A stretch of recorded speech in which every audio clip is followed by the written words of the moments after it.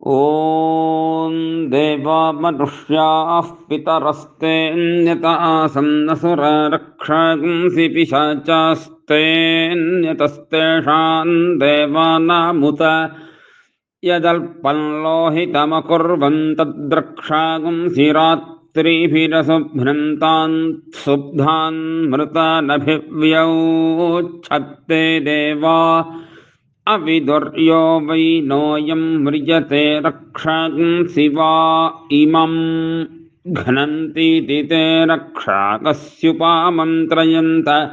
तान्यब्रुवन् वरं वृणामहै यत्